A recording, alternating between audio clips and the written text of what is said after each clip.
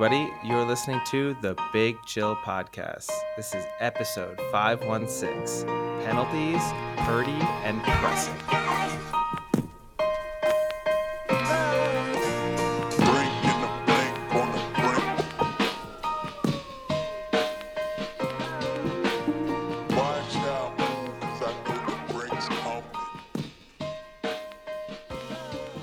Hello, Big Chillians. Welcome back to the Big Chill Podcast. I'm Frank, joined as always with Eddie. Eddie, how's it going? Yeah, things are good. I'm about to, preparing myself for several days of excitement, of nerves. Feels a little bit like I'm about to play in a World Cup quarterfinal, just in terms of how my mental and emotional preparation is going. But yeah, it's a good week. Yeah, you're already teasing the mouth-watering quarterfinal matchup that is England v France. But we'll have to get to that a little bit later, I think. Yeah. So I actually had a pretty good conversation that I was happy to brag a little bit. Over the weekend, I went and got some drinks with my realtor. He invited me to his Christmas party, and he rented out an entire beer bar, which was pretty cool, and kind of just put an open tab up, and we all went out and had a bunch of beer and kind of hung out, and Santa came for the kids and everything. And we got to talking, him and a few other people, and they started discussing the NBA betting scandal. And we're very excited to talk about the Netflix documentary that they had just watched, and how there was this ref in the NBA and he was fixing games. And I was very happy to tell them all, oh, you haven't heard the real story, guys. And pitched this awesome podcast called the Big Chill Podcast. Had a great interview from the best-selling author who wrote literally the book on the NBA betting scandal. So that was pretty exciting. Yeah, it's nice when sometimes I find it awkward, right, to bring up the podcast, even though we've been doing it for a few years now and it's grown and, we've got a good listenership and happy we get some very cool guests on and get to cover some cool topics. But I do feel like there's always that slight bit of judgment when you tell people I've got a podcast. Yeah. So it can occasionally get into some kind of awkward discussions. Sometimes people are very excited to hear about it as soon as you say it. Sometimes they feel a little bit sorry for you and they're going to imagine that you've recorded 3 episodes and your parents have listened to no one else, So it's sometimes I just don't even bother to bring it up because I just don't want to deal with trying to explain it and then going through. Everyone's always going to ask for numbers oh, how many people listen? All those sorts of different things. And sometimes I just don't want to deal with that. Yeah. So I recommended it, and he said he's going to check it out. And then just to call his bluff on it, I sent him the link to the podcast twice and said, look forward to discussing it with you next time I see you. Yeah. And I guess this is the real test. Not only will he listen to that single episode, but will he continue to listen to later episodes? And then he'll bring this up when you do next see him. That's how you can that's how you weed out the people who just give you I'll give it a listen versus actually turn into listeners. Exactly. But on that note, where do we kick things off in terms of, do we go straight into, you want to go straight into the World Cup discussion? Do we want to start elsewhere? Yeah, I mean, I think let's go with the World Cup because, I mean, there were some pretty good NFL games. But again, the NFL is still kind of 2/3 of the way into the season now. And, we're already at the knockout stages for the World Cup. So let's start with the World Cup. And I guess maybe we can go match by match. There haven't been too many. We can touch a little bit on each one. So we'll start again, left to right, as I like to do, with the Netherlands and the United States. And that was a 3-1 win by the Netherlands. Impressions?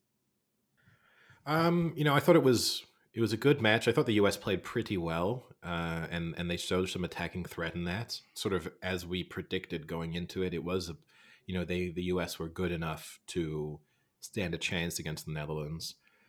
And in the end, I think the superior quality of the Netherlands attacking players proved to be the ultimate difference. I think from the U.S. perspective, they should be disappointed with all 3 of the goals that they conceded.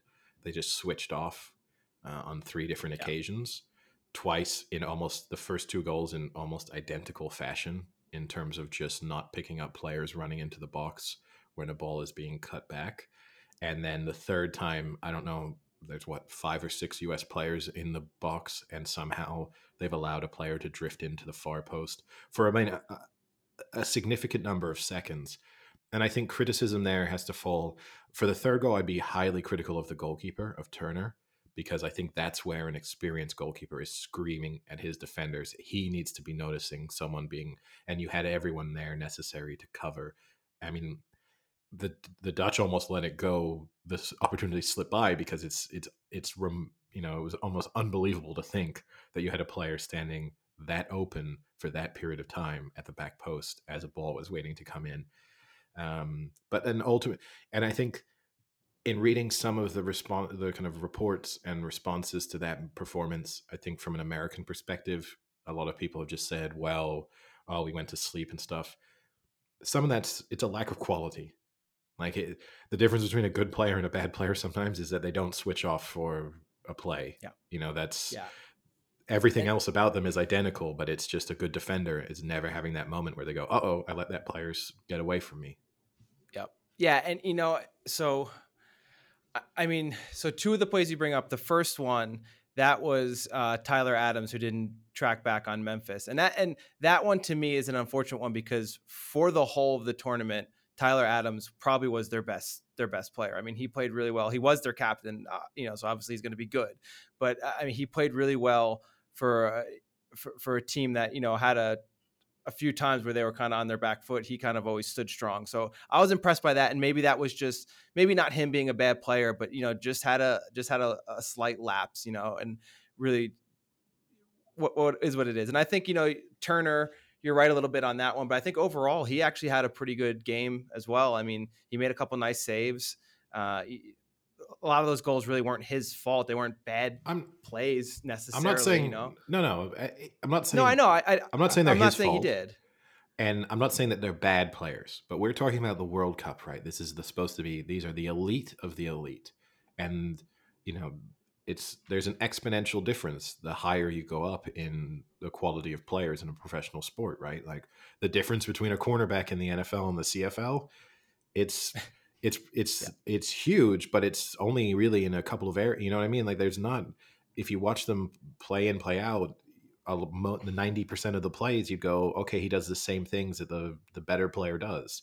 It's those 10% of the times when you notice the difference between, a world class defender and someone who's plying their trade at the bottom of the Premier League. Yeah. There's a reason why you are not playing for the very best clubs in the world. And Yeah. it's not a criticism of the US or of those players necessarily, but it's just that eventually you're going to see that difference, that moment they switch off, or that, and some of it's a lack of experience, probably, So in so terms that for was actually what I was going to ask you, was the sentiment I have here on the mainland is that it was an encouraging result, in the sense that the thing you kept hearing time after time was they're the second youngest team in the whole World Cup, the youngest in the knockout stage, the second youngest team. They're only going to learn from this. This is all due to inexperience, the lack of experience. They're going to learn from this. And while I think there is some truth to that, you look back at last World Cup. Do you know who had the second youngest team in the last World Cup? France. What did they do? They won. You know who also had the second youngest team in the World Cup? England. What they do? They went to the semis. And granted, yes, these teams where they were are both back the second again. youngest teams. Yeah, they were tied for both the second youngest Okay, I teams. They was like, literally were. okay. And I guess you look back, you look now, and yes, those teams that were young then and were successful are now still successful. So maybe they have gotten better. Who knows? But at the end of the day, like, you can't just keep riding off of we're really young and inexperienced. Give us more years, X more years. You keep hearing that with the US. And at a point, like, how much longer can you say that? Is if by the next World Cup, if they don't make a deep run, then is it okay? This is who we are. This is what we're going to be. Like, Well, when does it change? so it may never change, for starters. I think in general, the American public has to temper expectations when it comes to, there is this thought that they are constantly building these golden generations, and that sooner or later, all the pieces will fall into place and they'll suddenly win a World Cup. And it's just, it may well never happen, certainly in our lifetimes, How'd that go and for Belgium? Yeah, exactly.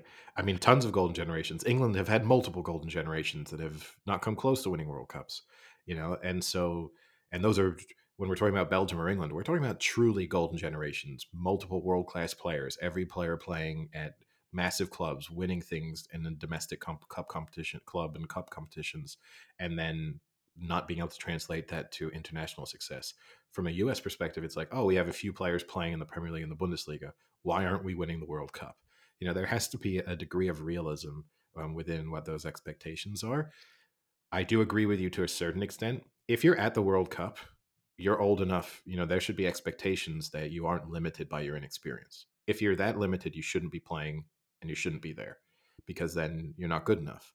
And the windows, I think we've spoken about this multiple times for multiple teams in multiple sports. The windows close so fast. So if you do starting, well, this World Cup, we kind of give them a pass because they were so young. You're right. Then the expectation, the next World Cup, they have to deliver, because that's 4 years on. They won't be the youngest team. They'll all have a World Cup under their belts. So you're doing, you're giving yourself like an out for this performance. And I think ultimately, overall, the US should be reasonably pleased with how they played in this World Cup.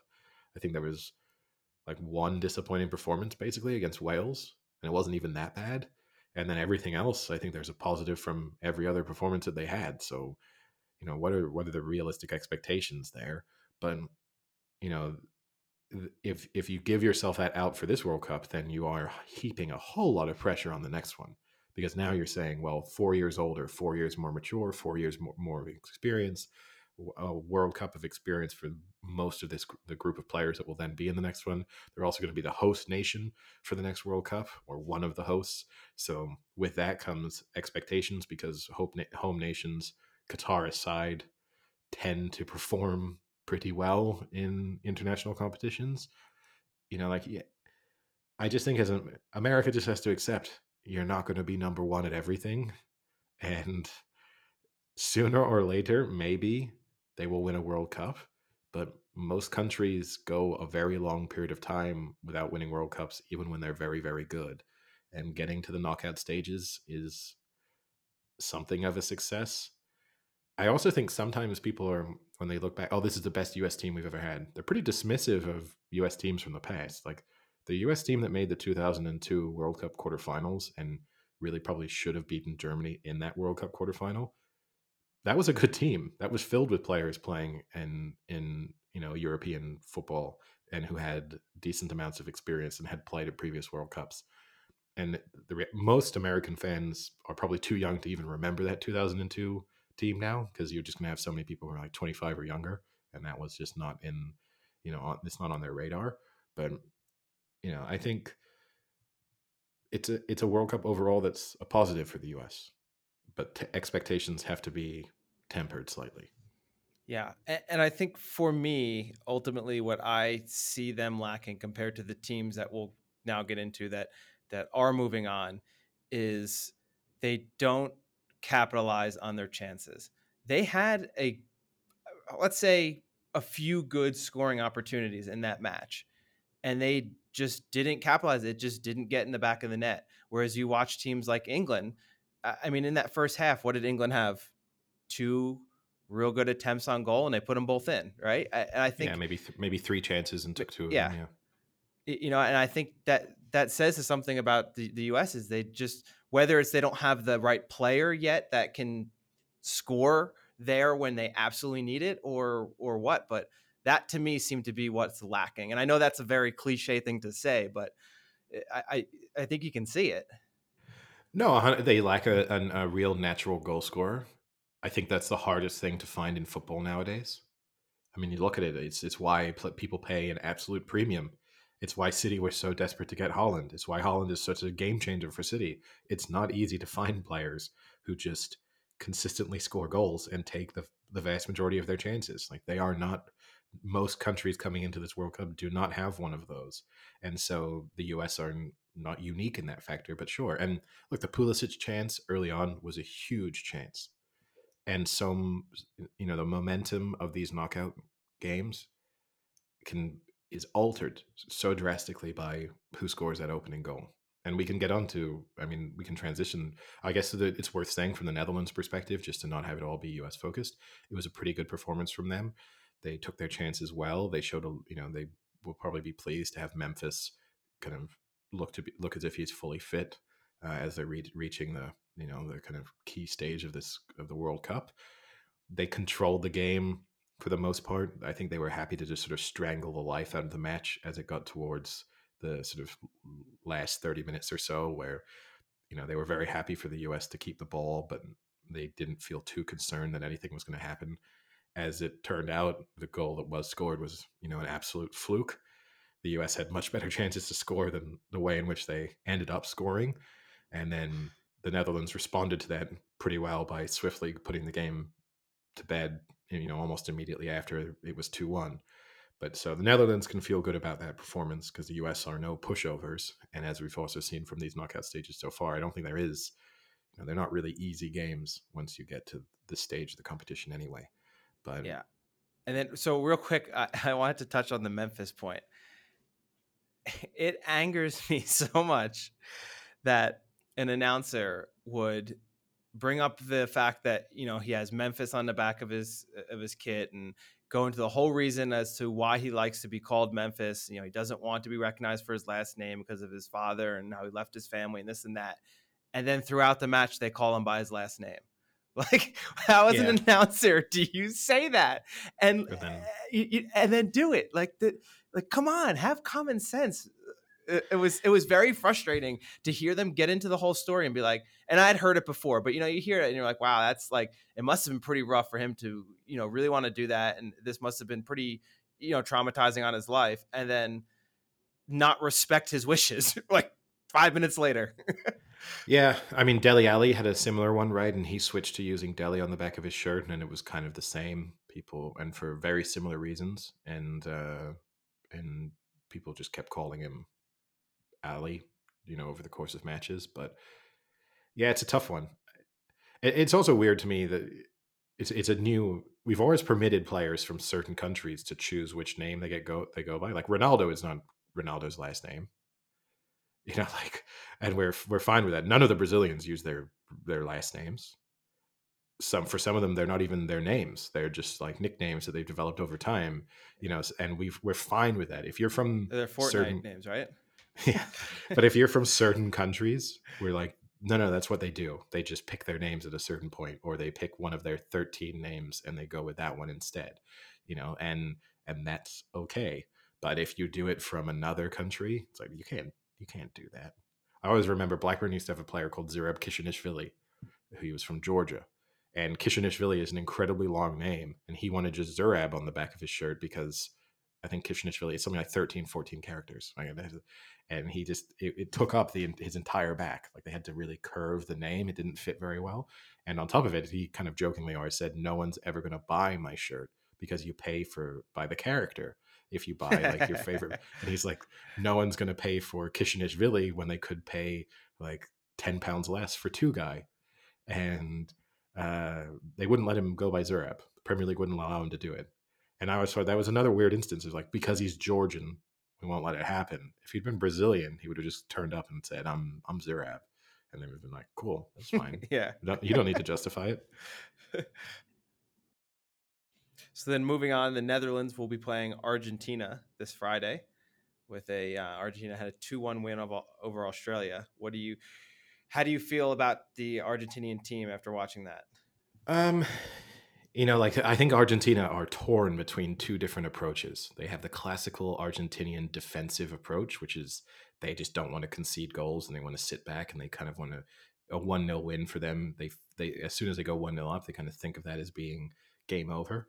But then they also have to handle the fact that they have Messi in their side, which means people expect something with a little bit more attacking flair than maybe the Argentinian DNA typically would deliver. Like Argentina is a country where when you think of the most famous Argentinian footballers, you think of Messi and Maradona, and you think of this incredible attacking talent. And it's sometimes easy to think of Argentina as kind of being like Brazil, where they kind of play football in, quote unquote, the right way, and they just want to be on the front foot and entertain. And the reality is that Argentinians are defensive and physical, and that's kind of how they play football.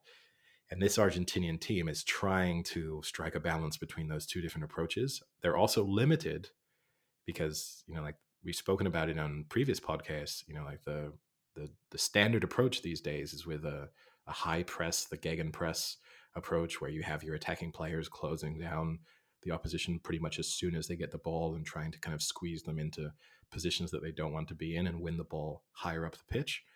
That's the kind of default approach for most teams, including international teams now. Argentina can't do that with Messi because he can't run that way. They had a statistic on whether it was the BBC ahead of the Argentina match. It was the most meters walked at a walking pace by any player in this World Cup, and it was the top 10, and Messi was in the top 5 from his 3 performances so far through the tournament. All of Wow. them were in the top 5 for most walking paced kind of meters covered. So they can't do the press with Messi. So I think I look at Argentina and see, because of that, a very beatable side, and that they don't really know exactly who they are.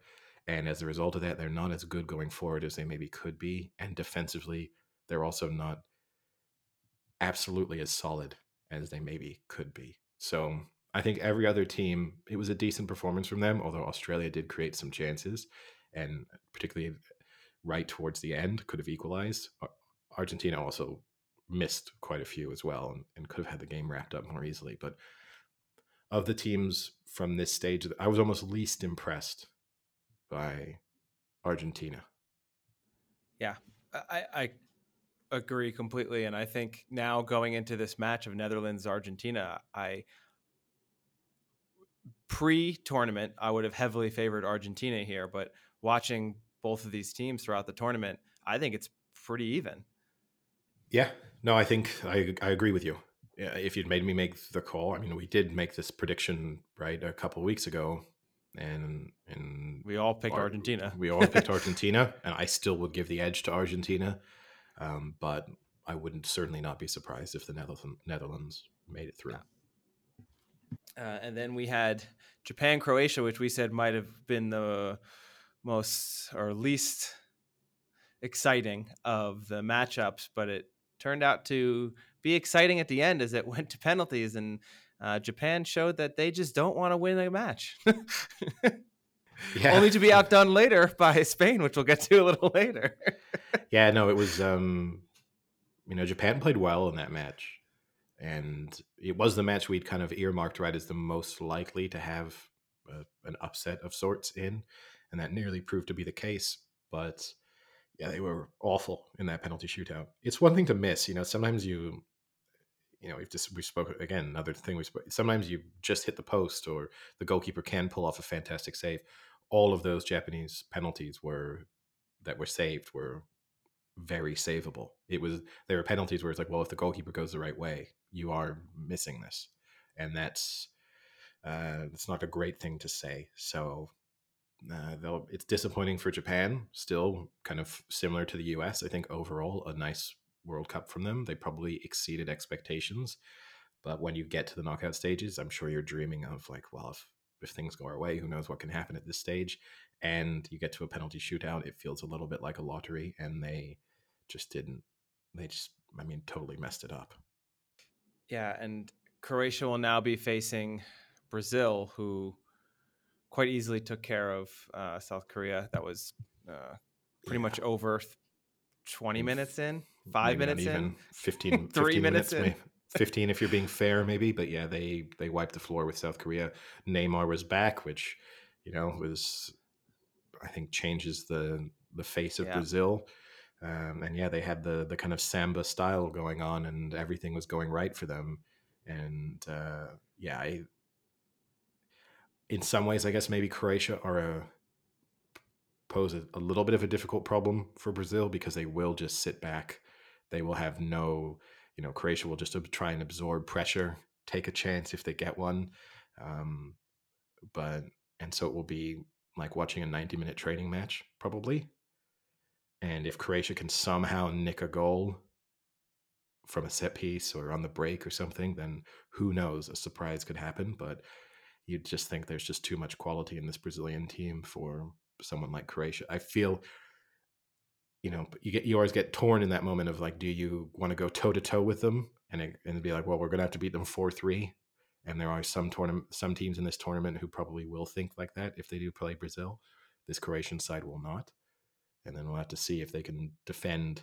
They're going to need to defend for their lives, and they're going to need a lot of luck because just a moment of brilliance could be their undoing. So you're going to need a combination of great play and good fortune.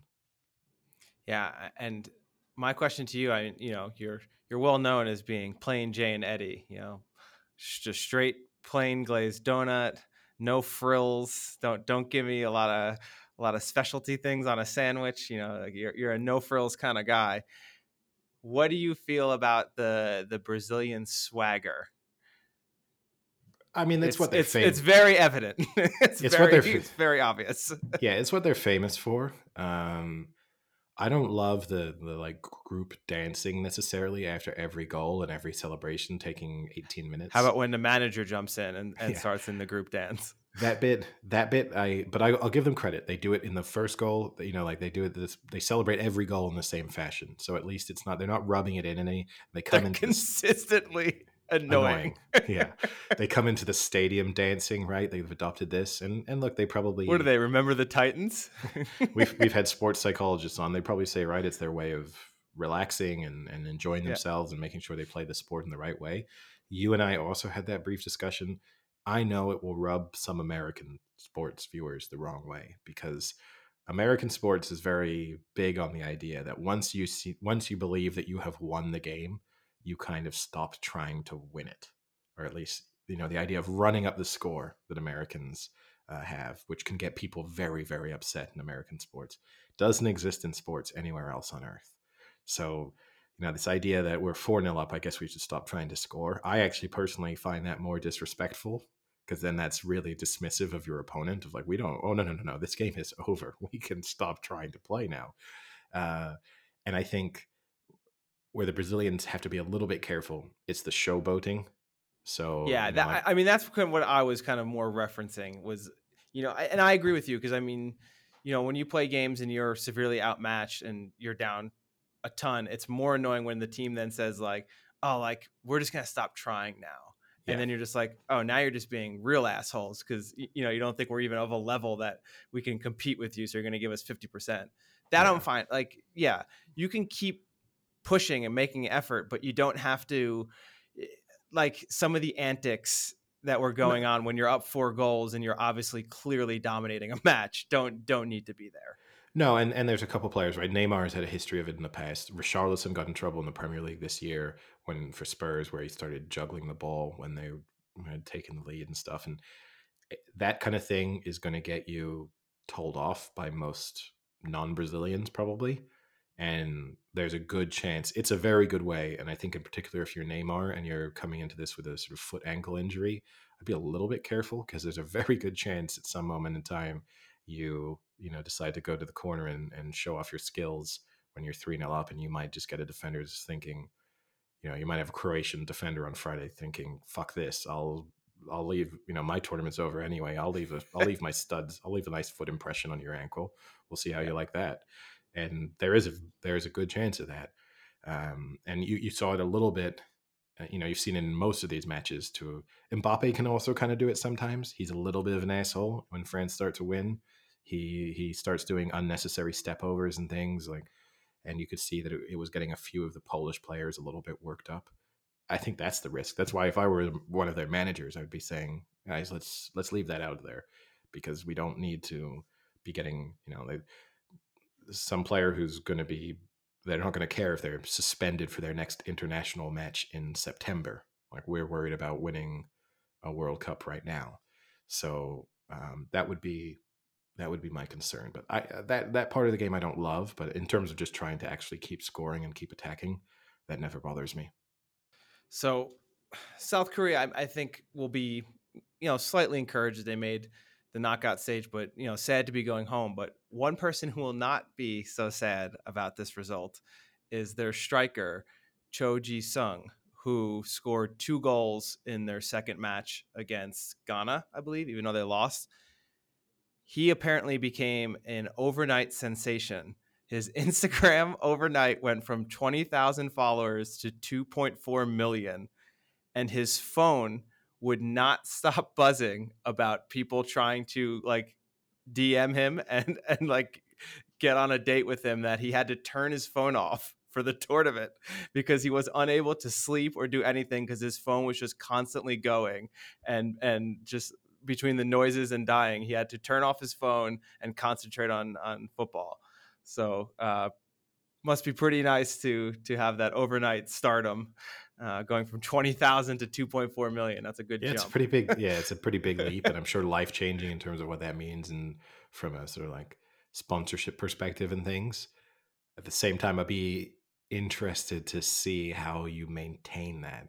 Like, are there a bunch of people who follow you in the midst of a World Cup who a couple months later go, "Why am I following this weird South Korean footballer? I can't remember." And then so I'd be interested to track how that following sort of changes over the next sort of 6 to 12 months.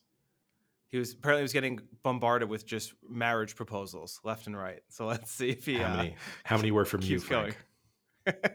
None. I missed that match. It's on too early. So then if we go to the other side of the bracket, you have Portugal, who just put a pretty good stomping to Switzerland at 6-1. And what do we think about Portugal? I mean, I guess the main talking point here, right, is Ronaldo did not start this match. He did come on, I think, in like the 70th minute, but Yeah. did not start, and they did not seem to be lacking in scoring with him on the bench.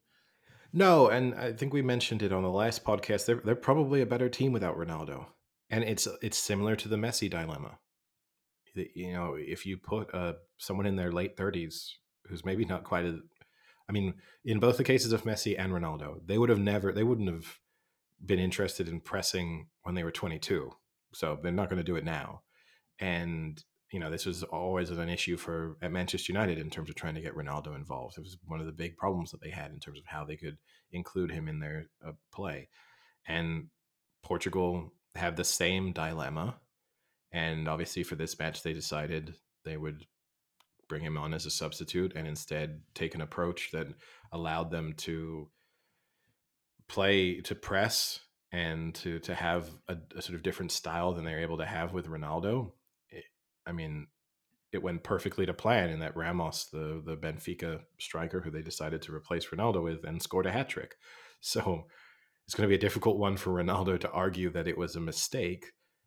And I think Ronaldo has to accept that he's at that stage of his career where being a super sub for most matches is just where he's at, and both at club level and international level, and he can still do an incredible job for teams in that role. And you definitely love to have him in the last 15-20 minutes of a World Cup match to bring on someone with that level of experience. I mean, even things like going to a penalty shootout, to know that you have the ability to bring Ronaldo on to take a penalty, that's a great weapon to have. Ronaldo has not, and I guess when we eventually, I think that's something that the England camp has done such a good job of, is taking people with big egos and having them accept their role as substitutes and rotation, and that not everyone, in a sense, that no one is going to be the star of the show, but certainly plenty of people will not be the star of the show. Ronaldo, he's not accepting that he has to adjust his expectations, and we've seen that cause him massive problems at Manchester United. It will be over the next few days. We'll see what happens in the Portugal camp in terms of how well he takes that, in terms of what messages get leaked to the press. But they laid down a marker. That's scoring 6 goals against a Swiss team that are normally defensively extremely solid. They also have, I guess they get the benefit of playing Morocco in the next round. You can sort of, I think, pencil Portugal into the semifinals, and they have enough talent and experience within that side that they're not going to be easy for anyone to beat. Yeah, so you already teased maybe the upset of the knockout stage so far, and again, we went through the selections, and I asked, could there be a spoiler here? We seem to have one every round, and this was the spoiler, a Morocco team which I only watched the second half, so I don't know how that first half went, but seemed to kind of just hold on and continue to hold on and hold on. They had a few opportunities, I think, in the extra time, but for the most part, they were kind of just trying to not concede a goal for most of what I saw and get to the penalties. And that's where it gets very interesting because I'm sure you saw, but the Spanish coach had come out and said that he had made all of his players take 1,000 penalties during practice leading up to the World Cup because I don't think it's a lottery. If you train often, then the way you take penalties improves, and that he did not want to have a World Cup heartbreak.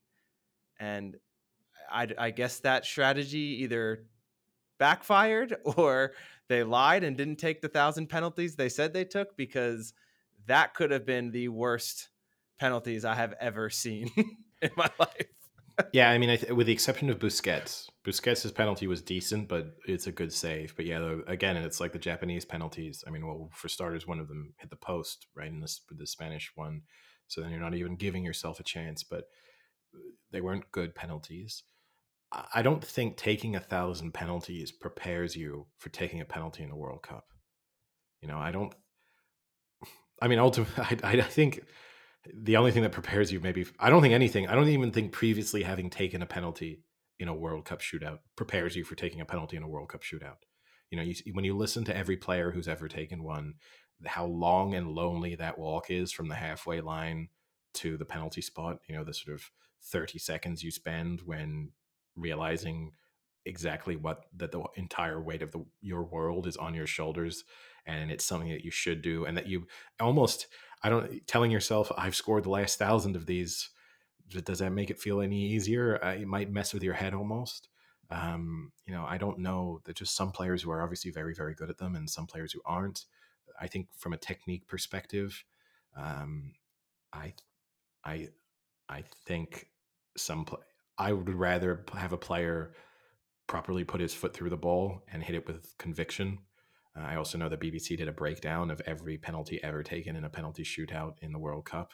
And, you know, it told you like going down the middle is not the smart move. There's a much higher risk of being saved or missing if you go down the middle. But yeah, I don't know how you prepare properly for a penalty shootout in the World Cup. And so I don't think taking 1,000, taking 2,000, taking 10,000, you know, this isn't a Malcolm Gladwell sort of experience. You don't take 10,000 penalties and all of a sudden you'll never miss another one again. But Should we have Malcolm Gladwell on just for this specific scenario? how We many don't talk penalties? to him about any single thing else, just the Spain meltdown at the World Cup. Yeah, how many penalties do you need to take before you won't miss a penalty again? Um, and look, this Morocco team, you're right. They don't create a lot. They have created. We spoke about XG on the last podcast, and I mentioned the fact that Lukaku in the second half created more goal scoring opportunities than Morocco had in the group stages. Morocco have created fewer goal scoring opportunities or a lower XG rating than every team at this World Cup so far, aside from Qatar. That's including the fact that they've played an extra match than half the teams in the World Cup. So the fact that they are managing to get through is pretty remarkable. That being said, you know, their XG, so their expected goals was 0.35 from the match against Spain. Spain was only 0. Wow. Spain's was only 0.61. So Wow. statistically, yeah, maybe Spain should have won 1-0, but really Spain created nothing. And that was what, you know, keep saying, but we mentioned it on previous episodes. The Spanish team can dominate possession, but they weren't very good at actually creating real chances, and they didn't, sort of like the US, they don't have natural goal scorers in their team. And when you do then get to the knockout stages of competitions, and maybe you're only going to get that one chance, then, you know, that's probably proven to be their undoing. Some of the greatest midfield players in the world in that Spanish team. But if you don't have the players to, you know, it's super pretty passing sideways and backwards, and you keep 80% of the ball, but you're not really troubling a lot of teams by doing that. And that's really what's ended up happening with them. Yeah, and we talked about the US being one of the youngest teams. Morocco stands out in the fact that they are predominantly a non-Moroccan born team. I don't know if you saw that stat, but 14 out of the 26 players on their roster are born outside of Morocco, born overseas, which is over 50%, which is pretty striking compared to, I think I saw countries like England were at about, I want to say like 5%. England have one player born outside. Raheem Sterling, So four. who was born in Jamaica, is the only. Yeah. I mean, I don't love necessarily having that as a talking point in some ways because right, it can lead to a little bit of xenophobia and racism depending on how it gets framed. But and certainly, I'm not someone who's able to speak about it really because if I had become an international footballer for England, I would have been an Englishman born in France with an American accent. So Yeah. you know, No, like I don't mean it from that sense, but I mean it from the sense that there are obviously some players on there that probably have dual citizenship that yeah, chose to play for them because maybe they had an easier opportunity to make that team versus making, let's say, the French national team.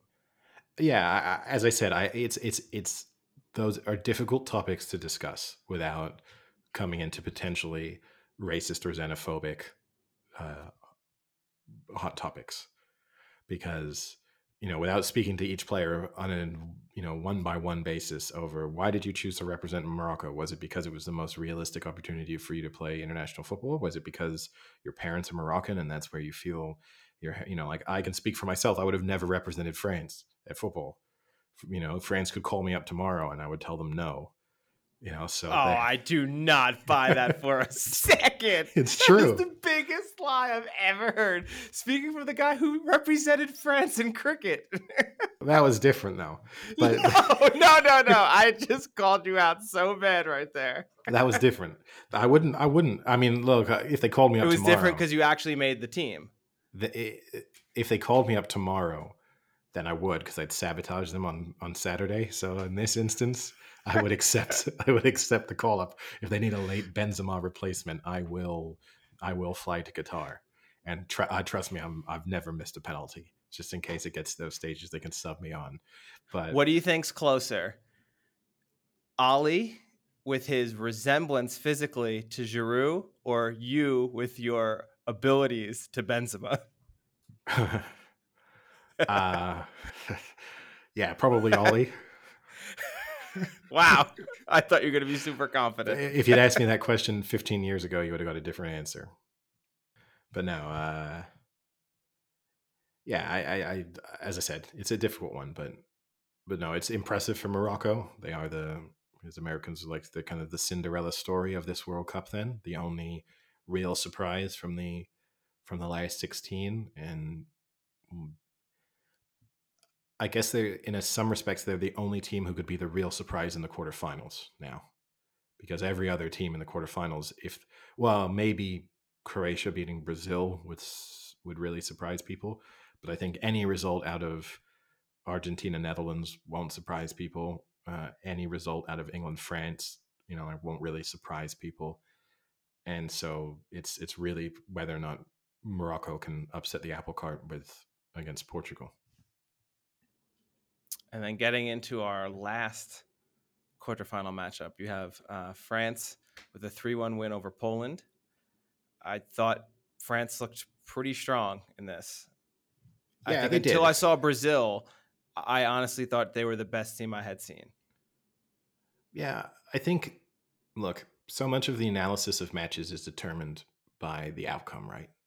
And France were very, very good, particularly in that second half. But going back to the sort of importance of the miss from Pulisic in the US game, Poland had a remarkable chance to score when they had the three attempts from sort of within 7 or 8 yards against France. And at that point of the game, the match was, France were on top, but they weren't creating a lot, and Poland were doing a good enough job of getting forward. And they missed that chance, and then not that long later, they were 1-0 down, and it was kind of game over from there because the Polish game plan was similar to, I guess, what Croatia will be like going against Brazil. Of like, we'll sit deep, we'll try and keep this tight, and we'll hope to snatch a goal on the break or from a set piece. And if you go 1-0 down, how do you throw all of that completely out? Do you hope to still snatch a goal to have it be the equalizer? Like how aggressive do you suddenly become in response to going behind? So I think it's easy to look at how in control France were for the majority of that second half, how dominant Mbappe was in particular, and say, wow, that was an incredible performance. But they could have been 1-0 down, and that could have been a very different scenario. And I think every team that was left, you're never going to keep Mbappe completely out of a match. He poses too many problems. Dembele, if he plays well, but he blows hot and cold. Who knows which version of Dembele you're going to get? Barcelona have suffered from that now for the last year. If I'm going to put my optimistic England hat on, Too bad you already have your optimistic Cleveland Indians hat on. but if I put my optimistic England hat on, France also have the same problem in terms of the press because of Giroud. He can't press play people all the time. Doesn't have the pace, Yeah. doesn't have the fitness. I mean, one thing we know, he's similar to Ali, and he's slow. So England will not be like obviously Mbappe will close them down, Dembele will close them down, but they have to do like situational pressing in a way that England, for example, don't. England can just press all game long. France have to be much more strategic because they can't get Giroud to press. So they have to get one of their wide players or one of their deeper midfielders to kind of come up with that press that's a little bit more complicated. And it does mean if you beat the press, they are far more exposed because, like Harry Kane pressing or Harry Kane dropping deep into a role he's comfortable with and a wider playing pressing, like England do not expose themselves. France can expose themselves. If you can get by that press on the left or the right hand side, you have an opportunity then to kind of create a chance against them. Also, Griezmann's been fantastic in this World Cup, but we're talking about an attacking midfielder who's playing a completely new role because of injuries to Pogba and Kante, and is playing as a central midfielder. And he has been great, and Rabiot has been great. But if that were an England team, like that's the equivalent of us getting to a World Cup and suddenly asking, Raheem Sterling to be a central midfielder. And yeah, he's had some good performances against Australia, or whoever you want to name from their group stage performances. Let's now face a real test. The next three matches for them are not going to be mediocre international players. They're going to be tested against very, very good, very experienced midfielders. That's cause for concern for France. And as I said, I still think they're favorites, rightfully so, to beat England. I expect them to make the World Cup final. I think I can't see them winning all three matches for those reasons. And I also think there's this kind of Mbappe love fest going on post that match. I'd say on his first goal, Chesney will be disappointed that he was beaten on his near post. I think that as a goalkeeper, you just shouldn't have that happen. So Mbappe's second goal is fantastic. Like Mbappe is very good, but people talking about it as if it's like, oh, he just scores multiple goals every match. Like it's inevitable. England can't even try and stop him. He'll score whenever he wants to score. He'll score. Like plenty of teams have, for both PSG and France, have managed to solve the Mbappe equation. It's again, he's an extremely good player. It will take a little bit of luck and some very good defending, and it'll be interesting to see whether Southgate switches. England have played with a back four this whole World Cup. I think expectations are that they'll shift to a back five only because of Mbappe. So what they'll then try and do is they'll put Kyle Walker on the right-hand side of three central defenders so that he can cover Mbappe, provide additional support, and you'll have Trippier there as a right back to more of a wing back, but also there to have Kind of be Kyle defensive. Walker's wingman. Exactly. And that between the two of them that they might be able to solve the Mbappe equation, but it worries me that so much of the focus is on like how do you stop Mbappe and not how do you expose France's weaknesses because they have weaknesses of their own. Yeah. So I guess the first one we'll get onto is the Kyle Walker situation, and everywhere I'm reading now is he's the hope, right? Is Kyle Walker? He has the speed, he has the toughness to stay with Mbappe. Yeah. My question here is, he's coming off of, I guess, building up his fitness, right? And In that Senegal match, would you have liked to see him maybe be subbed off a little early, give him some rest, or are you more encouraged that he got a full game under him and that he can come out better from that? I mean, there, I think you trust the, you know, sports science team and the physiotherapists that are working with him, and that obviously all of those players are so carefully monitored in terms of when they hit certain limits that mean that they need to be subbed off and stuff. So you'd have to trust that they're managing that in the right way. And I guess if assuming that they are, then it's probably encouraging that he plays as many minutes as he did, because that's a sign that he's not limited and he's not going to go into this France match needing to be subbed off. I guess that's the encouraging sign. Still, he's recovering from surgery and from an injury, and I don't think he's quite at full speed. So Kyle Walker is very confident when you listen to him speak that he can. He feels like when Man City played PSG that he has handled Yeah.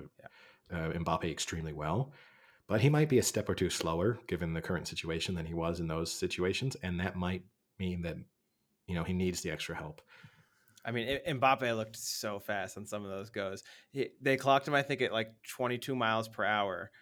And the really annoying part of that whole thing was then they equated that out to what that would be in a 40-yard dash. And they were like, that means he would be running a 3.7 40-yard dash. But the whole point of a 40-yard dash is how quickly can you accelerate from a stop? Like, yeah, I bet you if you took the guys who run 4.2 40-yard dashes and took their top end speed, they probably run 3.5 40-yard dashes if you put them at top speed. But that's like not the point of. I hate when people do stupid things like that just to make Yeah. it sound so like bombastic. But it's like, no, that's just that doesn't correlate. It doesn't make sense. But No, still, I no, I mean, mean, you could tell he was like, no, like there was two where he just blew by defenders in like 7 steps. no, he has world class speed for any sport. I mean, this is where also Americans, when they have that, like, oh, if our best athletes played, Mbappe is world class speed. In anything, Mbappe probably could have been an incredible wide receiver in the NFL if he'd wanted to, or a corner, or he could have been a sprinter. Like you look at him, Matty Cash, who was the Polish right back tasked with marking Mbappe, said he'd never seen anything as fast as Mbappe in that match. And he spoke about one of the things that's so tough with Mbappe, and you can watch him do it time and time again over the course of matches, is he stops. So I actually will say, in slight disagreement to your, like, how do you extrapolate his speed, his straight line speed, because he's not coming from a stationary position. Actually, what Mbappe does so incredibly well, and the thing that causes defenders so much trouble, is that he actually comes to a complete stop with the ball. Because what he knows is that if he can get the defender to stop, which they sort of have to do if he does, is that's where his speed is such a huge advantage. And you can watch him. He's going to do it to Walker. He's going to do it to everyone he plays over the course of this World Cup. He kind of gets the ball. He's sort of angled facing towards the goal, and he will come to a complete standstill, and then he goes. But again, Matty Cash is a decent defender who's plying his trade currently for Aston Villa and is all right. But Matty Cash is not Kyle Walker. He's not Kieran Trippier. So again, all these people losing their minds over. I would expect Kylian Mbappe to be faster than everyone on the Polish team. That doesn't surprise me. It's not news to me. But it's not racist. I know you just pointed at me. It's not news to me. But So the other question I had was, did you look or have you seen Mr. XG? Did you see the XGs from both of these matches? I saw England's XG. So I saw this. I mean, England over the course of this tournament, right, have been incredibly efficient in their taking their chances. So I think they've scored So they what were 1.95 they versus scored. Senegal at a 0.92. Yeah, and I think overall England have scored 12 goals in the tournament, and their expected goals outcome is something between 6 and 7. Yeah, So so they are super efficient at yes, scoring. And France was actually 1.22 versus Poland at 1.8. and this is the thing, so many ice. And again, I think England will lose, and it's hard to ditch the just overall pessimism of being an England supporter in terms of the expectation of failure. But I have tried to. I've had some of my friends who've then out of that say, "Oh, there's no way we beat that France team." It's like, well, if Poland are creating chances, England will create chances. Like these are two teams filled with world class players, and England could very well lose. England could even lose badly. At the same time, I think England could beat France badly. If things could get out of hand for France, this could be 3-0, England 3-0 up after 60 minutes. It could also be England 3-0 down after 60 minutes. When you get two very good teams going against each other, it's kind of impossible to dismiss any outcome. And I guess in the analysis of that England Senegal game, which we then haven't really sort of mentioned specifically, Senegal were the better team for periods of that first half. I'd say from about the 10th minute till England scored, they were on top. Not dramatically, but they were on top. Pickford made a very big save to keep it 0-0. And then once England scored that goal, it was game over. I mean, the second one came quickly. It sort of seemed to give England confidence within the match that they didn't have maybe at the beginning, and they got their swagger going. All of a sudden, they could hit France and hit Senegal on the break easily. You got Foden really coming into the match. You had Saka becoming extremely involved. Yeah, so, that was the worst I've seen a team just really wanting the whistle at the end of that first half, as Senegal did. I mean, you could just tell they were just like, "Someone blow this goddamn whistle! Let's get out of here. This is not getting this is getting worse by the second." And it was interesting because I actually, this match started noon my time, and I had a hockey game at noon as well. But it's a lower league, so I don't really play that. Like, I play like 50-60%. So I popped in a headphone and put the match on my phone on the bench, and then played the first, I think it was first two periods until halftime, with like listening to it in one ear as it Oh, went. what are you Brazilian? Yeah, This pretty is much. And it was really funny because, like, I honestly was really not paying attention to the hockey I was playing. But what was funny is at one point when Maguire had that pretty bad turnover that almost led to a goal. It was yeah. the exact same moment. I think I was listening to it, and then he turned it over, and I was like, "Oh shit!" And then I turned the puck over at the same time, and they scored. And then I went back to the bench. People were like, "Why are you laughing?" And I was like, "Oh, it's just really funny because like England just almost turned the ball over and scored, and then like it got me riled up, and I turned it over." So it was actually pretty interesting. Yeah, and Not smart to do that while you're trying to play a sport and focus. no, probably not. But no, and so it's similar to me. The first goal, the same. If Senegal had taken that chance, particularly from that Pickford, that very good strong left hand that he had, which bailed Saka out because Saka went to sleep to kind of allow us Yeah, that was a bad one too. to put Senegal in. But that's was a great save from Pickford, a very very strong hand. Um, you you would say that the game could have been different, and pessimistic England fans will be like, "Well, look, it could Senegal probably should have scored." In the same way, but I don't hear a lot of France fans saying, "Well, Poland should have scored." Like it's a revealing difference in the mentality, which I think what I will say is I don't see within the camps. I feel like every England team I've ever watched before has felt that way about themselves at all times. Like, wow, the other team should have scored, or I feel like this is genuinely the first England team I have ever watched that thinks they can win a World Cup. Genuinely believes it. That doesn't mean But that do they you, will. Eddie? I think they can. I don't think they will right now, but I think they can.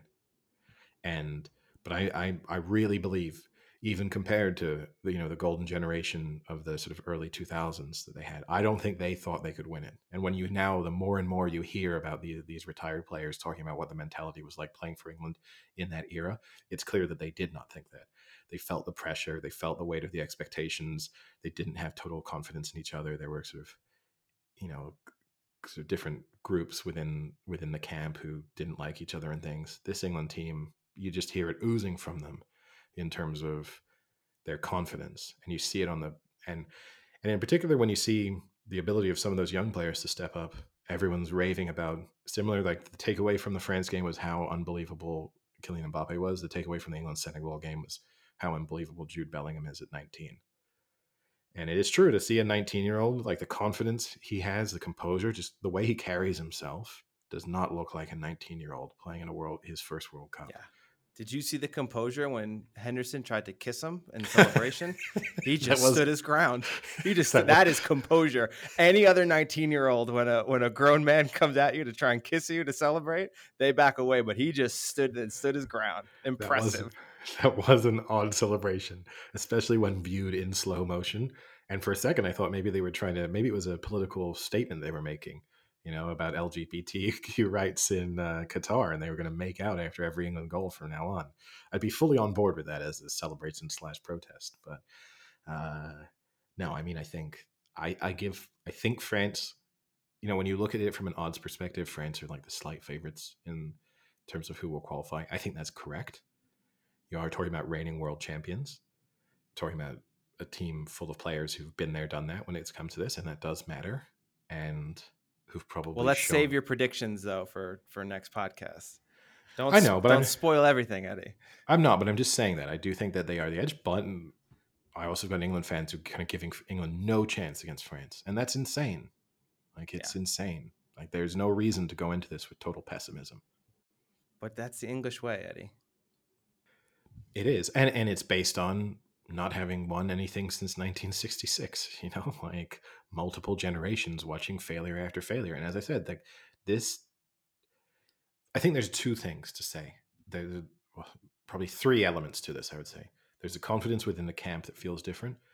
We're also forgetting that this is an England team coming off the back of losing a World Cup semifinal, losing a Euros final, and now is in a World Cup quarterfinal. Like just on recent this team's accomplishments, that's a little different. That's two achievements I'd not seen in my lifetime in terms of England playing in a World Cup semifinal and England playing in a European final. And those were two firsts for me. So there's no reason to not expect more firsts from them. And then you just there there's got to be at a certain moment in time stop expecting the failure and think like they're as good as anybody, so why not us, which I think is a question sometimes sports teams ask themselves, right? When you start to get to the later stages, like stop looking at everyone else you need to be afraid of and start asking yourselves, why can't we win? Why aren't they afraid of our players? Like, why aren't other teams looking at Harry Kane thinking, oh, maybe he's got his first goal, could be more to come. He's also creating a ton of chances. Like, every wide player they put on the pitch scores a goal. Like there's lots of reasons to be optimistic, but I still expect them to lose. Great butt at the end there. So yeah, we'll preview this next quarterfinal round at our next podcast, which starts Friday. Yeah. So that The podcast will quarterfinals, not our podcast. no, but our next podcast will be out before Friday, so people will get our full preview before all of that kicks off. From the World Cup, I think we can switch to the NFL, where you're very anxious and nervous about England, but are you more anxious and nervous about losing one of the greatest QBs in the NFL, Jimmy G, One of the and best now looking. going to quote unquote Mr. Irrelevant, which is very annoying that they keep calling Purdy Mr. Irrelevant. Brock Purdy, who was the draft pick last year, the last pick of the draft, which is why he's called Mr. Irrelevant for those who don't know, who played pretty decently. I thought he was good. I guess it's another one sometimes, similar to when you're looking at the messaging coming out of the England camp, kind of you got to try and read the waters in the Niners camp and see what all those players are saying. And look, they know that they need to be positive and you're a good team, so you want to come out and say good things. But every single player, offense, defense, every coach has come out and said, no, we know this guy can play. He's extremely confident. We have absolute faith in him. We were super impressed by how he just came in and seemed composed, executed, called timeouts at the Did you right time. did you see George Kittle said for the first 4 weeks of preseason he thought Purdy was actually Trey Lance during practice? No, but I mean, obviously I you mean, do. I think yeah, he looked good, but I think the Niners just have such a good system in place that it's not so much plug and play. I think that's doing a disservice to Jimmy G, who actually has played pretty well this season. But they're a run focused team. They have many weapons. They have many options of kind of short, pick you apart down the field kind of options, and then spring a big play off of a reverse, off of a nice screen pass, things like that, where you don't rely on, we'll get into Tom Brady. You're not relying on a quarterback to literally take over a game to win you a game in the final 3 minutes. They are set up very differently. They're defense first, run first, and then if we need to at the very end, maybe we can get the passing game going. No, I mean, I think they're always trying to get the passing game going. But you're right that they're not looking for big plays downfield from the passing game. They're like, it's the Kyle Shanahan mode, right? His yards after the catch. It's actually what the Dolphins have sort of also tried to implement, although they have the threat of, Yak.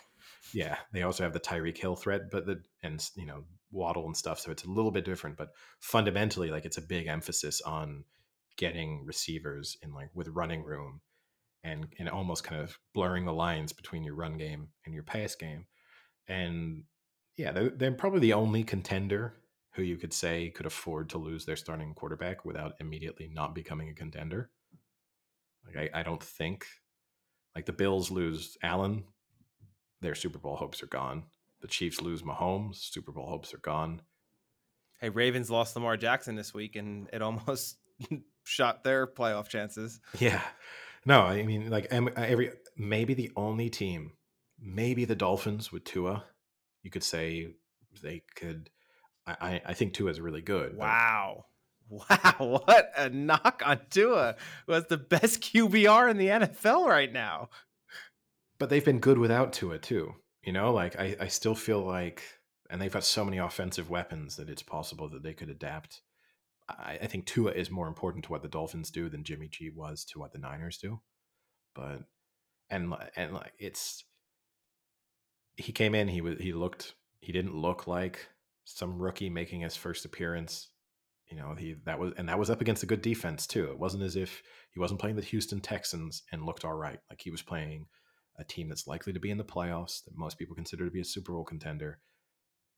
And in addition to their offense being, as you described, I mean, they've only it's only been once this season where the other opposition have scored 20 points or more against them. And that was the Kansas City Chiefs. So in a sense, you get to go into the game as the Niners quarterback thinking, if I can get to 21 points, we've won this game. And that's also a difference, because it's not like stepping into some teams where you think, I need 300 plus yards, I need 35 points, I need 4 passing touchdowns, like, I need to be great. It's really a case of don't mess up and you probably win the game. And you might even be able to mess up once. Like, we can survive a pick six, just not multiple picks, not multiple turnovers. So I do think that's different, but sure, it reduces their chances, and it'll be interesting to see. I mean, again, they're all talking about Purdy as if, like, we kept him here. He was great in college. We kept him here for the reason why he stayed on the roster is because we were so impressed by him. Everyone on the team loves him. It'll be interesting to see what roster moves they make in terms of whether that's Baker Mayfield or whoever being added to the team, at least as a backup. Because right now, I think they brought Josh Johnson back on, but, like, Yes. you probably don't want Josh Johnson starting a playoff game for you. So Jimmy G, they say, is going to not require surgery, it looks like, and will be out about 7 to 8 weeks. So he might be back in time for playoffs, which would be encouraging. I think he's done. The reports today, this just came out this afternoon, said that they are encouraged so he could make a run for playoffs. But here's the thing: is, in what scenario do you bring him back? In any scenario, because at the end of the day, who cares if he gets hurt again? You've got Trey Lance sitting back there next year. No, I don't mean that. I don't mean because of you care about Jimmy G's future. Although that might be reasons for him not want to come back this season because he Yeah, wants to sign a contract with someone I next agree year. with that. I mean more from, if the wheels haven't come off this season, you're going to change your quarterback. Like, if Oh, Purdy, well, okay, I agree. Let's give Purdy a few games. I mean, this could have just been a no, I'm one not saying, game no. I'm not phenomenon. projecting that they're not going to lose a game again. My point is more, so what? You go into the second round of the playoffs and you've had a quarterback who's looked decent. Because either Purdy looks okay between now and the rest of, or they're signing someone else, right? Like it's Baker Mayfield or it's somebody coming in. Like they're not just going to give Purdy enough room to hang himself and then just keep going. And So let's say you bring in Baker Mayfield. Then if Jimmy G is available in the playoffs, you're going to stick with Baker Mayfield? have they won a play? Is he there back? Have they won a playoff game? Give me the different Well, let's see. scenarios. If you have 7 teams, the top 3 get buys. Right now, they're scheduled for a bye. So there's an opportunity that he might come in that first playoff game. What record? Let's go through the different. Okay, give me the Purdy record between now and the end of the season, and then the playoffs are the Niners are playing their first playoff game, and Jimmy G is They're like, what, 8-4 now, right? yeah, So there's 5 games left. yes, Let's say they go 3-2. I keep Purdy Wow. unless it's a losing record from here on out. Okay, so let's just Bucks, Seahawks, Commanders, Raiders, Cardinals. So you'd say, looking at that on paper, very difficult to Oof. imagine them losing against the Cardinals. The Bucks would be a tough defensive matchup again for Purdy. That's where I mean, this is going to be a big test. This is going to be a big test mentally too. You, even if we'll get onto that, but you're still going up against Tom Brady too. Your first Yeah. career NFL start is going to be against the greatest quarterback of all time. Like that's, that's a mental challenge, even if the Bucks only score 15 points a game. But I don't know, that could finish 2-0. That could be the Niners got a safety and that was game over. Yeah, I still think if come the first round of the playoffs, they say Jimmy G is scheduled to return, I put him in. But also what health, like, like how healthy, because you just had to think, I think you risk pissing off players in the team. Like, wait, we brought a 60% healthy Jimmy G back. Then he was fucking catastrophic in the playoffs because he hadn't played football in several weeks. His foot isn't right. He couldn't move around the pocket. We were just watching him get sacked and sacked and sacked. And that's what you fucking did to us when we had the best overall roster in the NFL. This is what you did to us. I think you run Well, that you risk. could go the other way and say you started a rookie who is the last pick of the draft in a playoff game I don't who think where you probably get is it's over his.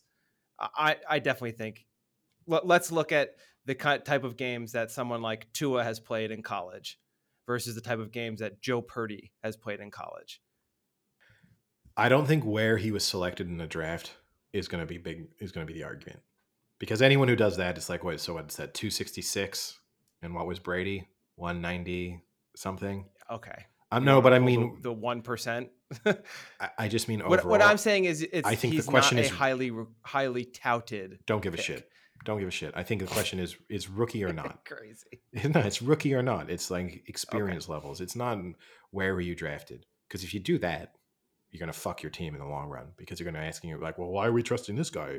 He would, like George Kittle wasn't taken, was, like you're going to go through the roster and be like, well, this guy was only taken in the 5th round. Why are we trusting him now? Like, I think there's rookie elements, but if he shows over the 5 games enough, I don't think you drop him. Or if Baker Mayfield or whoever else it is comes in, plays a couple of games and looks okay. Like, I don't want a less mobile version of Jimmy G. That sounds disastrous. Jimmy G already takes 5 sacks a game that he shouldn't take if he could just move slightly or just decided to get rid of the ball. The idea of him coming back from a broken foot and then like compounding those pre-existing issues sounds like a disaster.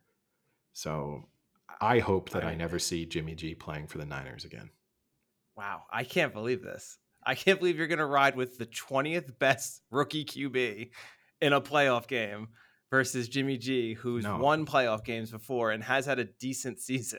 no, Frank. I'm going to ride with the best rookie QB who was picked 20th. Yeah, okay. Yeah.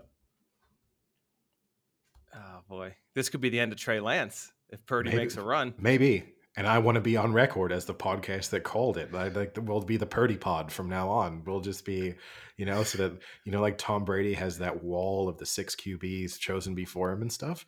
I want to have Purdy to have the same thing, but then on the other wall, he'll have just a big chill podcast sort of poster as the one podcast who believed in him from day one. And I'm going to stick up for my boy Tua here, who you said is replaceable. 3 of the 4 Dolphins losses were the 3 games Tua did not play. So don't tell me he's replaceable.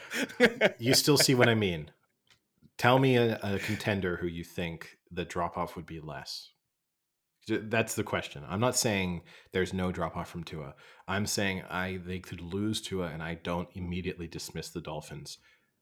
Every other contender, if you take their starting quarter, like the Chiefs have no chance of winning without Patrick Mahomes. The Bills have no chance of winning without Josh Allen. Jets? They have no chance of winning. That's They're in the playoffs right now. Is Patrick Mahomes becoming the quarterback? If Titans? I don't consider the Titans a contender, but yeah, I guess if you want to somehow call them a contender. Cowboys? Cooper Rush came in and played well. I still think you see a dramatic difference between the Cooper Rush experience versus the Dak Prescott experience. Ooh, the Cooper Rush experience. Great band name. But then, yeah, maybe as one of our other major talking points last night, Monday Night Football, a little bit of a snooze fest for 85%, 90% of the game. No offense really on offer from either team. Tom Brady looked every year, like every bit his age throughout it. Man. They struggled to move the ball. They had a good drive to open things up, and then they basically didn't have a good drive again until the very end. But then in the final 5 minutes, flicked a switch and vintage Tom Brady was back. Yeah. So the first talking point I have is the talking point of, had that not happened, I was going to come on here and not really as a joke, but as a sincere question. How much did Tom Brady regret coming back this year? In terms of, it probably played a large part in his marriage divorce. The team is miserable. He looks miserable out there. He's fighting. He's screaming at coaches. He's screaming at players. They lose that game. I honestly think Tom Brady goes home and says, man, I think I really fucked up coming back this year. I don't know. I think from an outsider's perspective, it's so hard to say, right? I doubt he got divorced solely because he wanted to keep playing in the NFL. I'm not saying that, but it wasn't going well, and it wasn't looking well. Like you were saying, he did not look well. That offense looked brutally boring. Yeah, they look really bad, but their defense looks great. And it's a weird thing. Even if they'd lost, I would have still expected them to make the playoffs. And then you're still getting Tom Brady in a playoff game with a really great defense. So do I think they're going to win the Super Bowl? No. Do I think they'll probably lose in the first round of the playoffs? Probably. But you're still, if you're him, I mean, like, it's a little similar to the Niners equation. What do you need? 20 points? Unless it's against the Chiefs or the Bills, 20 points? Or maybe the Eagles. Maybe the Eagles. Like the Niners, we'll see this obviously on Sunday, like we said, but they would say, oh, what if we play the Niners in the playoffs? If we can get to 15, maybe we win that 15-14, 15-13. Who knows? So, what's the over-under on the Niners-Bucks game? I'm assuming you haven't looked. What's your guess? Oh, do you want me to guess, or you're the overs guy? Do you want to guess, or do you want me to guess? Let's both guess, because I haven't looked either. Okay, my guess would be 41.5. My guess is way lower. 35. Okay. 37. That's crazy. That's so low in the NFL right now. Yeah, so for context, for people who are not certain of where that stands, actually the Ravens-Steelers is also 37. So there's projected to be that's because if Lamar doesn't come, then yeah. I don't think they're going to score many. But aside from that, nothing else is in the 30s. The next lowest is 41.5, which is Jags Titans. So kind of Yeah, you go up against a run heavy Titans team that's kind of that's to be expected a little bit, right? But no, I mean it was, and the other talking point that you and I both mentioned, and we're not alone in these thoughts, but we both mentioned over the course of that game, is that there seems to be a shift in how efficient their offense is from when it's Todd Bowles and whoever else it is calling Leftwich. let Byron Leftwich calling plays versus in either 2 minute warning situations or in like real hurry up offense situations where it switches to Brady. Because I think from all the reports, right, contrasted with his experience in the Patriots, he has very little influence even on the field in terms of making it's like the audibles that he's able to call. It's much more limited in the approach that this Tampa Bay offense has compared to with what he would have experienced at with the Patriots. And you notice, I mean, they look like two different teams when suddenly he gets to call the Tom Brady offense. The play calling is completely different. The style of plays they're running, it suddenly looks like, oh yeah, those are the throws Tom Brady would want to make. Versus the rest of the time, it's like, yeah, I don't think Tom Brady has ever liked those throws, but definitely doesn't like them at 45. Yeah, it was a very noticeable difference, and he obviously seems way more comfortable when he's calling the plays. And I think it's what you were saying. I don't think it's necessarily he's more comfortable because he's more confident in that play, but he's more comfortable because he's making the play calls that he knows he can make those throws. Like it's an easier throw for him to make, or it's the throw he's made a million times. I don't need to see him overthrow another wide receiver 35 yards downfield. Like Yeah. we get it at this point. Whether that's timing, whatever it is, he's not getting those. Like you're not stretching the defense by basically punting the ball from Tom Brady's hand downfield like once every drive. Like there's no need for this.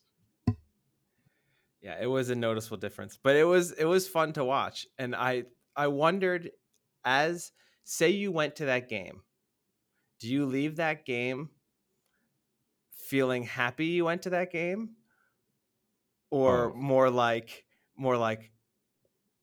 man, that game really sucked, but I guess at least they won in the end. no, I think it's the magic of sports, right? Is that a fantastic ending covers up for the rest of it being absolute shit.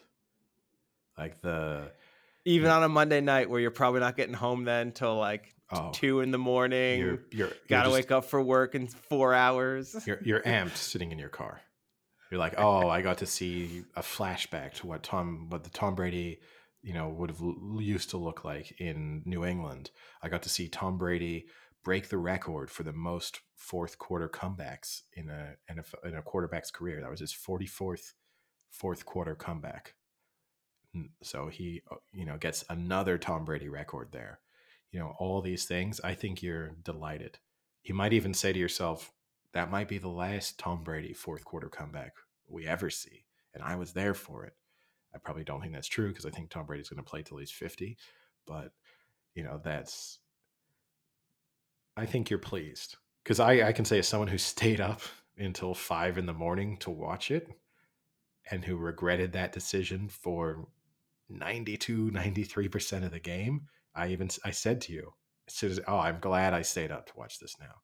Like that made it worthwhile. The rest of it, I was like, what am I doing? This is going to finish 13-3. It's going to be a ton of incomplete passes, a ton of like 3-yard runs, and a ton of punts. And this is all I've stayed up to watch. The only other game I really wanted to touch on a little was the Bengals Chiefs. Now that the Bengals have won 3 in a row over the Chiefs, including that playoff matchup, a slightly confusing game as to how the Chiefs didn't win that. At every point, I thought the Chiefs were going to win. And you had a point where they were up 4 and they were driving and Kelsey fumbled around, I guess, what that had been like the 50-yard line ish. No, yeah, back to 50, which was obviously a turning point because then Burrow got the ball, went down the field. I think he was like 7 for 8 and scored to go up. And then when the Chiefs got the ball back, they missed that field goal. It, maybe it's just unfortunate, and 9 times out of 10, Kelsey doesn't fumble that and they go probably drive down the field, score, go up 11 and win that game. But are you slightly concerned that a team like the Bengals, who probably will make the playoffs now, kind of has their number? Is this something do you think the Chiefs are affected by like a team having their number? Are they that type of team? I get the impression that they are not, but I do think the Bengals are affected by the fact that they think they have something over the Chiefs. And so whether or not that impacts the Chiefs is one thing, but I think from the Bengals perspective that they can go into games being like, "Oh yeah, these guys might be the best team, but we have them. Like we know They how to get beat them. We know that." they get the Super Mario mushroom boost. Yeah, and I think that matters. That's why it's kind of surprised me. Like I did feel like this was going to be a statement win from the Chiefs. Like, hey, we know you. We've had some disappointing performances against you recently. You knocked us out of the playoffs last year. Like all these things. This is that we're gonna really lay down a statement here, and kind of in the process could have really made the Bengals playoffs hopes look a bit more complicated. Now now I've been dismissive of the Bengals at some points over the course of this season, and now it kind of feels reminiscent of the Bengals last year, where second half of the season things are starting to get rolling for them, and they're going to be a difficult out in the playoffs now. Yeah, and we both discussed the Chiefs' decision at the very end of that. They were at 4th and 7 with 3:20 left on the Cincy 37, down 3, and they decided to kick a 55-yard field goal. Butker is a good kicker, and I don't doubt he can make that. But you're now talking at night in the cold in Ohio versus Patrick Mahomes, who seems to, on plays like that, like a 4th and whatever, that's his wheelhouse. And with 3:30 left, I don't know why you kick it. I'd rather they have gone for it. And if you go for it and you miss it, you're kind of in the same boat, I think. Yeah, yeah, we've spoken about. I mean, the killer there is the sack, and he had someone open on the left. He could Yeah. have picked up the first down, and he was trying to do that But Mahomes play, and it was like also a nice tackle though too, because it it's a looked nice like he tap. was going to get it. It Yeah, looked like he was getting through. he's a step away from the classic Patrick Mahomes picks up 10 yards and all of a Yeah. sudden they're in the red zone or whatever. And, like we've seen this a million times before from the Chiefs. It's like, oh, we nearly had him in the backfield. And instead they've got, 1st and 10 from our 25. But I still, the killer is a sack. I think if you're going to kick the field goal, I would have preferred they run the ball on the previous down and then say, but in the end, you lost a handful of yards, and then you make the field, like I think if I would have then in that instance you run the ball on the previous down and then try and kick the field goal, or you then put yourself in a situation like, well, now it's 4th and 1, so now we'll go for it on 4th down, but because you ended up 4th and 7, it's a little bit trickier to go for it because you kind of rule out the possibility of a run play, and you kind of simplify what the defense then has to do. But I probably would have gone for it. But it is so much outcome based analysis, because if he kicks the field goal, it's a tied game, and then you're like, okay, that's all See, but right. I don't like that though, because I'll tell you why I don't. This is the major reason I didn't like it. If you kick that field goal and he makes it, it's now a tie game, and you give him Burrow plenty of time, and they were running the ball well. They could have just run that clock down, kicked the field goal to win anyway. I think at this point, if you're the Chiefs, you go for it and say you get it. Either one, you waste a few more minutes and then kick that field goal, or two, you drive down the field, score a touchdown, and give them no time left. Like that time window is a weird window where I'd rather have them gone for. I think going for it, you do more benefit than kicking the field goal and making it. in my opinion. I just with the Chiefs, I just think it's weird. Like 4th and 10 and under, I have no issue with them going for it. I do agree with you. But then the flip side of Brad is their defense isn't that good, so it works both ways. Of like, well, Yeah. you know, if you don't get it, I mean, look, in a sense, right? We saw it yesterday with Tampa Bay. Tom Brady wanted to go for it. That was like fourth Yeah. and 10 on their own, like 30. I mean that, but he wanted to go for it. Todd Bowles decides not to go for it, and then because they end up winning the game, then that's the right decision. If they hadn't won Yeah. that Did you game, see Brady admit that too like, after the game in the interview? They're yeah, like, what did you think of that? You wanted to go for it. He's like, hey, I guess you made the right decision. but that's it, right? It's so outcome based. They don't win, and everyone goes, "Well, Tom Brady wanted to go for it," and Tom. And here's my big issue with Todd Bowles. He just every time they cut to him on the sidelines, he just looks like a. It looks like you've just like transported someone in who's never watched an American football game before, and then gone, "You're the head coach," and they're just like staring at the field, like kind of trying to figure out exactly what's going on. You know, like trying to look sort of in control, but at the same time, being like, "I got no fucking clue what's happening here." And they're like, "Should we punt or do we go for it?" And he's like, "Uh, punt." Okay, we'll punt. Like, there's no, his his movements and reactions are slightly more realistic than those animations they put together. yeah, he does look actually a lot like a Madden head coach. Like when you're playing the video game and it like cuts to them on this and they're just like arms folded, just staring there. And yeah, there's just nothing, and just emotionless, dead eyes just staring out on the field. You're like, you're up 30 in the Super Bowl, and just the guy just staring out onto the field still. But yeah, I mean that Chiefs game, it's a weird one.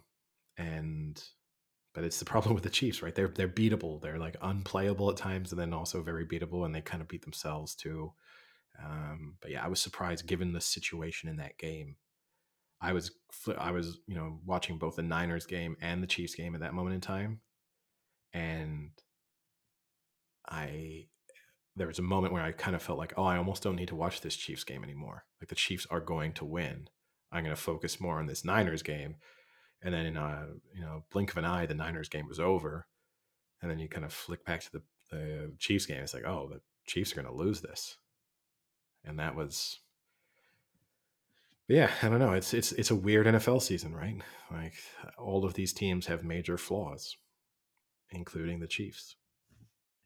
But not that we need to discuss those games, but I guess we could acknowledge two impressive wins for the Cowboys and the Eagles.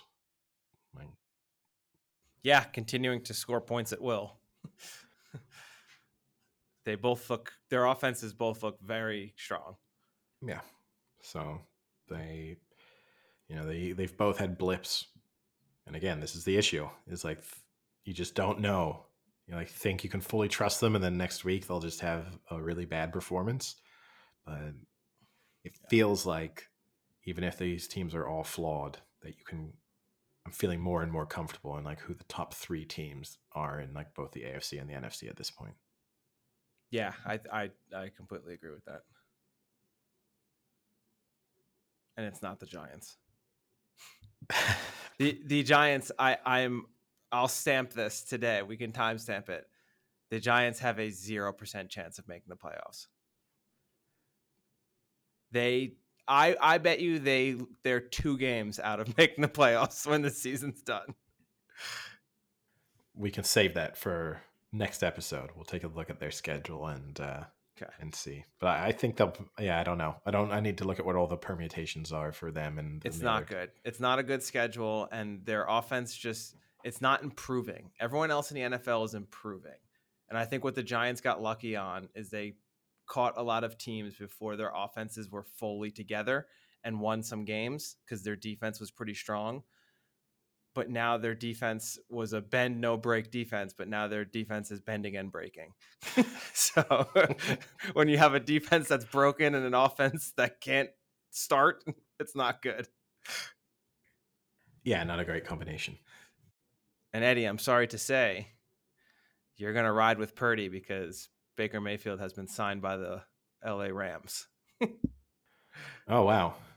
I guess it's good that we managed to sneak that in because otherwise we'd have had some people listening to us wondering why I dedicated so much time to the possibility of Baker. But LA Rams seems the right place. He can star in all those commercials, and he's get the perfect balance between sponsorship deals and occasionally losing football games. All right. On that note, should we wrap things up and then reconvene in a couple of days to talk about the World Cup quarterfinals? All right, let's do it. Talk to you later. See you. Cheers.